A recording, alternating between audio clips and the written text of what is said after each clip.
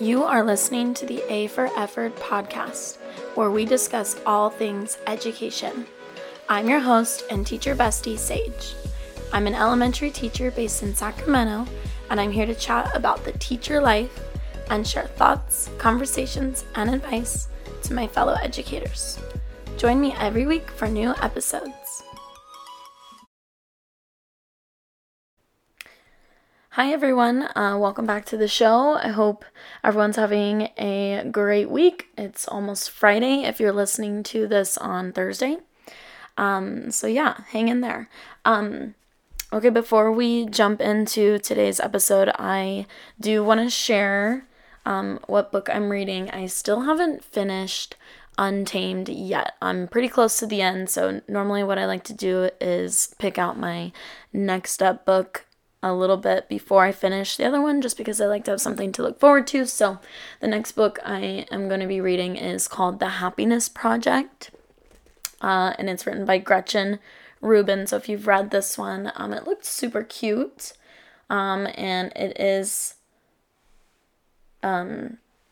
something that I saw on Goodreads that was like suggested for me. So I thought, I'll have to give it a try. So I'll let you know how that one goes. And on that note, let's go ahead and jump into today's topic. I thought it would be really fun to discuss Read Across America and Dr. Seuss, and kind of give a little bit of background history on Read Across America Day and how it's like evolved over time. Maybe talk a little bit about what Dr. Seuss has to do with all of that, and kind of give my thoughts, because I got opinions and you have ears, so let's get into it.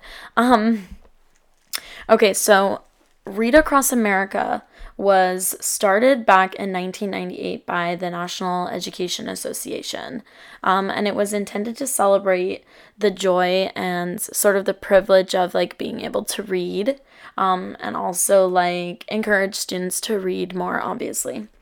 And so back in 1998, when they were wanting to kickstart the program, they decided to use Dr. Seuss kind of as like the poster child for Read Across America Day, and that is why it's celebrated on Dr. Seuss's birthday, which is March 2nd.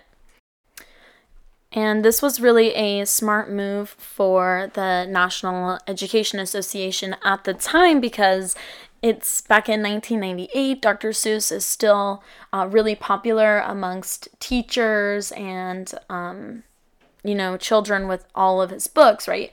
He's written over 600 books.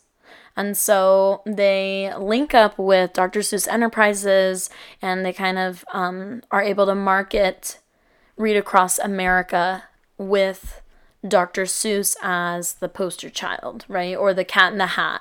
And it's intended to get students excited when they see something that's well known, such as Cat in the Hat. So thinking of the history, it makes sense why they chose to use Dr. Seuss. It just makes sense for the time, and for his popularity amongst the general population. Okay, so obviously Read Across America Day has evolved a lot since 1998, and it kind of has transformed into what is now known as Read Across America Week, which typically includes like a spirit week with dress-up days and maybe different activities that teachers use in their classrooms. I remember in kindergarten, my kindergarten teacher made us green eggs and ham, literally. So maybe something like that. Teachers may also do activities like one fish, two fish, where you're counting goldfish and you're sorting them, and this is all really fun, right? Don't get me wrong, I'm a huge proponent for making school as fun and enjoyable for our students as possible, and I don't want to yuck anyone's yum. Like if you make green eggs and ham for your class every year, or if you do a thing one, thing two craft every year with your students, and it's relevant to your curriculum and they love it and it's engaging and it's fun, then definitely like do you. I personally think that there are some things that you can do every year with your students, and they're just timeless. And they're, for you, that might be one of these things that you do for Read Across America Week, and that's fine. Another portion of Read Across America that has evolved over time is this new challenge for students to read as much as possible. So schools are setting goals to read maybe 100,000 pages. And then each teacher is tracking how many pages are being read every night in that 1 week. And while I think that the challenge is fun and lighthearted, and I love competing, I'm very competitive, I love competition, and I think students love competition as well. I just want to challenge the concept of binge reading, because no one ever develops a long-term habit from binge anything, right? Like if you go to the gym 5 days a week and only do that for 1 week and just binge doing that one activity, it's not going to guarantee that you're going to become a lifelong fitness person, right? The same thing goes for reading. If I force my students or, gently encourage or whatever based on this competition, it doesn't guarantee that they're going to become lifelong readers. And I think too, when there is this competition and that competitive aspect, they may be more likely to want to cheat because they want to win so badly. So is what we're trying to get across to the students to enjoy reading, is it really getting across to them, or are we sending the wrong message by doing these challenges? Either way, Read Across America, just because Dr. Seuss has been the poster child for it and the main face, the cat in the hat, whenever you think about this, I think overall it seems like a celebration of Dr. Seuss, which he's arguably one of the most beloved children's authors of all time. But when you take into consideration that he did write 44 children's books, I think that maybe it's not that he's the most beloved, but that he's the most popular because he wrote so many books. Either way, we do have to address Dr. Seuss and who he was as a person, and also how it may be problematic to continue using Dr. Seuss as our main point of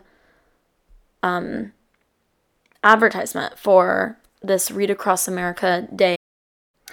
Okay, so let's talk about Dr. Seuss. His real name was Theodore Seuss Geisel, and Dr. Seuss was his pseudonym that he used when he wrote children's books. He actually got his start as a political cartoonist.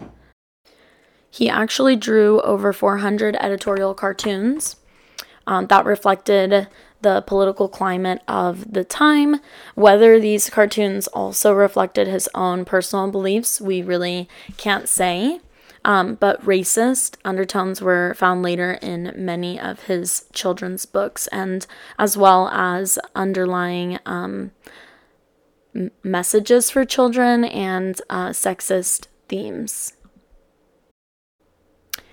In a 2019 study from the Conscious Kids Library and the University of California, San Diego, researchers studied 50 children's books and more than 2,200 characters created over the decades by Dr. Seuss.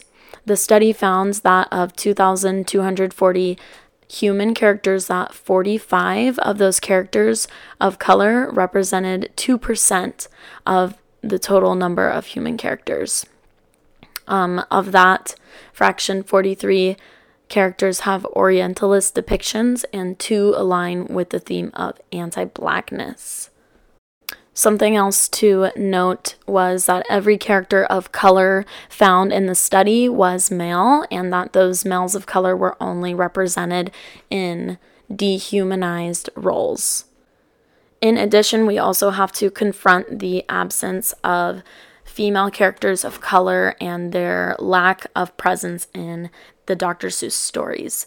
Overall, we have to address the underlying messages in his books and recognize that a lot of these stories are problematic.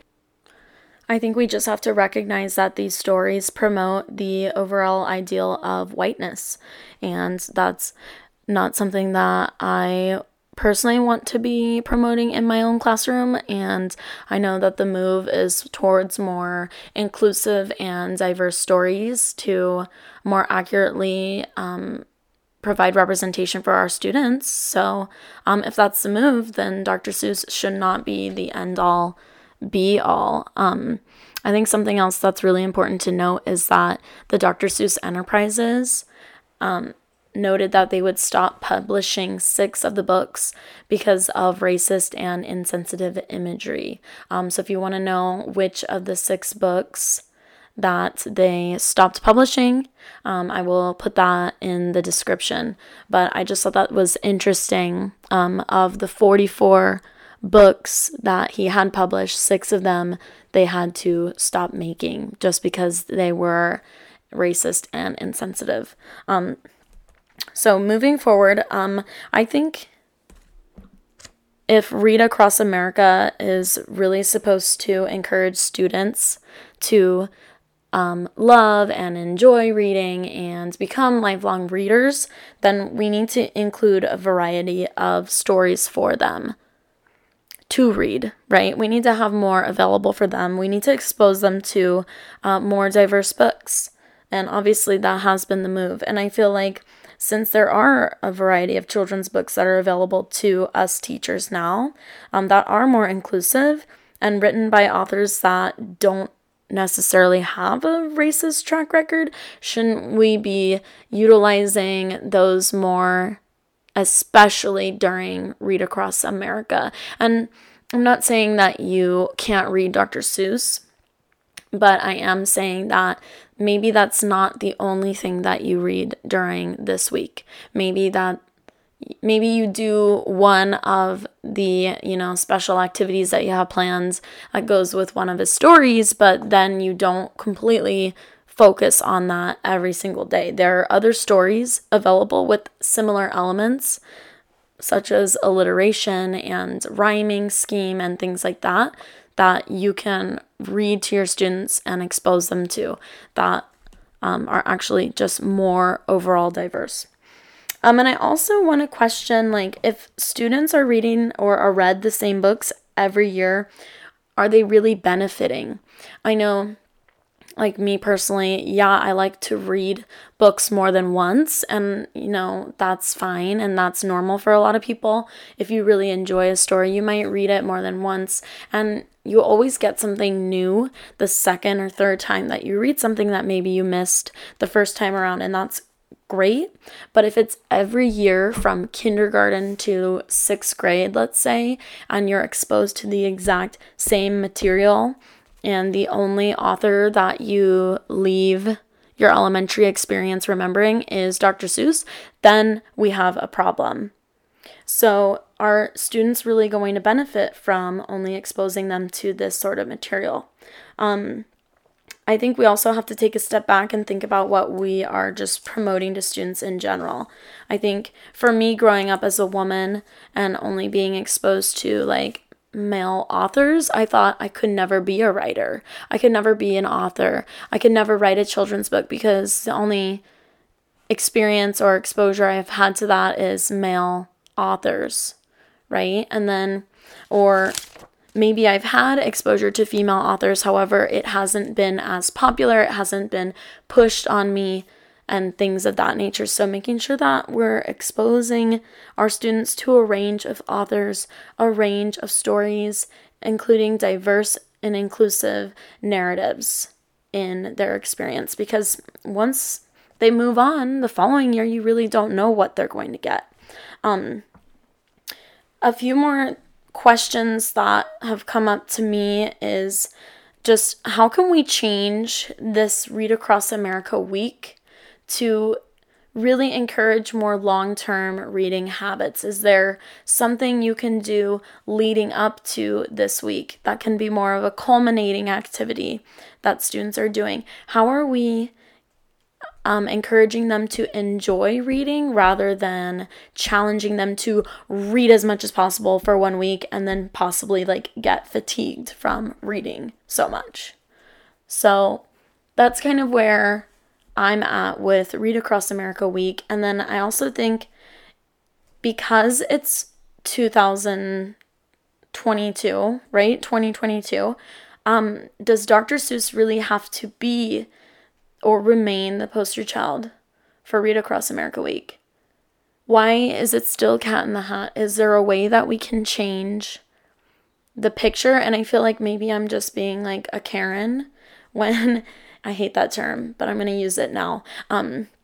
Yeah, but I feel like maybe I'm just kind of being like annoying and like snobby about it, but how can we change the imagery that we utilize for Read Across America Week to more accurately reflect, number one, our population of students, number two, the variety of stories and narratives that are available to our students, and number three, how can we more accurately promote the general values of the general teaching population today? Because I think a lot of teachers nowadays, we want to promote a diverse, inclusive environment and provide those narratives for our students. And so how can we more accurately reflect that in the imagery that's being used to promote Read Across America Week? Okay, I think my rant is over. Yeah, I just have very strong feelings about Dr. Seuss in general, and thank you for listening to my rant, and I hope that maybe you learned something, maybe you have similar feelings, and if you do, I'd love to hear about it. Going forward, I do want to say I am going to leave a list of stories or children's books that are very similar in style to Dr. Seuss, that are from diverse authors or offer a more inclusive narrative. So if you're interested, you can find the list below in the description. It's just something that you can add to your list of books that you are probably going to purchase for your classroom, or maybe you already have these stories, but you've just never thought about utilizing them for this purpose. So, yeah. Thank you for tuning in this week, and make sure that you leave a rating and a review, and I will talk to you next week. Bye.